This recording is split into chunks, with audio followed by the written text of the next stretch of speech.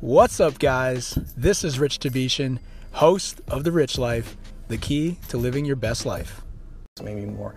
But I believe that if you can focus obsessively enough on customer experience, selection, ease of use, low prices, more information to make purchase decisions with, if you can give customers all that, plus great customer service, and with our toys and electronics, we have a 30-day return policy. If you can do all of that, then I think you have a good chance, and that's what we're trying to do.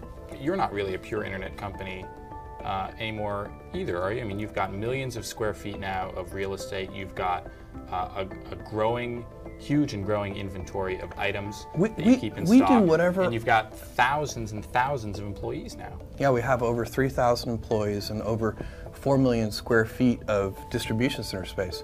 And those are things I'm very, very proud of, because with that distribution center space and half a dozen distribution centers around the country, it allows us to get product close to customers so that we can ship it to customers in a very timely way, which improves customer service levels. That's what we're about. If there's one thing Amazon.com is about, it's obsessive attention to the customer experience, end to end.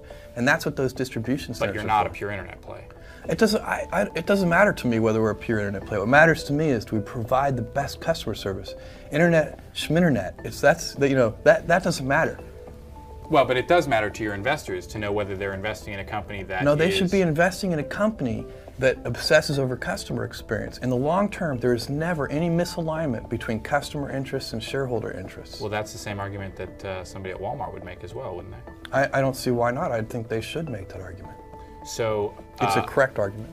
Okay, so you'll open as many square feet of space, physical space, as you have to, hire as many employees as you have to service customers, absolutely. And we'll do it as rapidly as we can. That's a very cost-intense proposition. Not compared to opening an equivalent network of retail stores. So if you open a bunch of chain stores, look, when we open a distribution center, we're opening places that may have, where we may pay 30 cents a square foot for a lease, instead of paying $7 a square foot, which you might pay in a high traffic retail area. So when you compare those things, they're not the same. You can't compare a big chain of retail stores to half a dozen distribution centers. It's just not, it's bad math. Okay. Either way, whichever side of the argument you believe, you're making what it seems to me to be. There's only one side, which is obsess over customers. But it seems to me that both with the speed of your growth in terms of the number of stores online that you're opening, the different businesses you're getting into, the number of distribution centers you're opening and new employees you're hiring, that you are making an intense gamble here, which is twofold.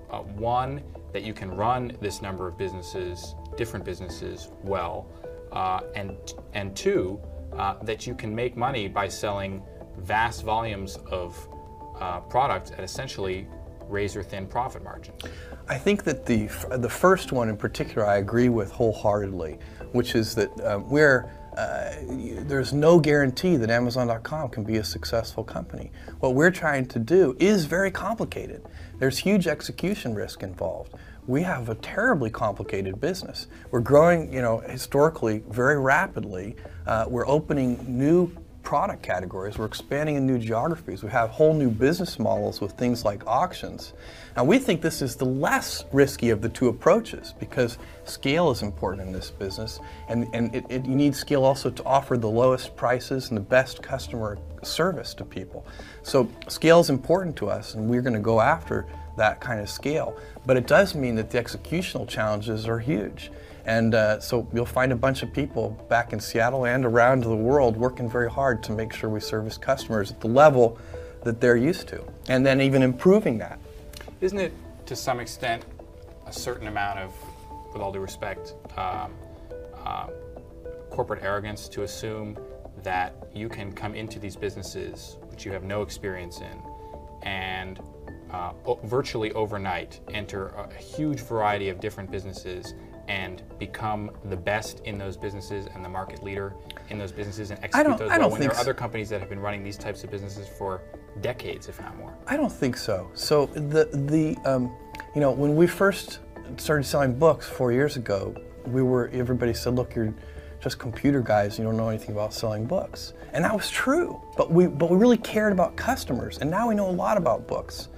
And when we first started selling music, people said the same thing, but we hired the right people. So we don't do this in a vacuum. We go out and hire the best industry experts in each of these categories. That's the same with toys and electronics. So, we take this very seriously. We take the commitment to the customer very seriously, and we're not about to release something or announce something before it's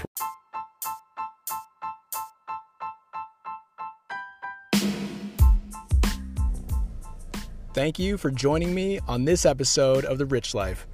Please remember to subscribe, share with a friend, leave a review, and reach out to me on Instagram at YoRichieRich or at RichSellsCHS.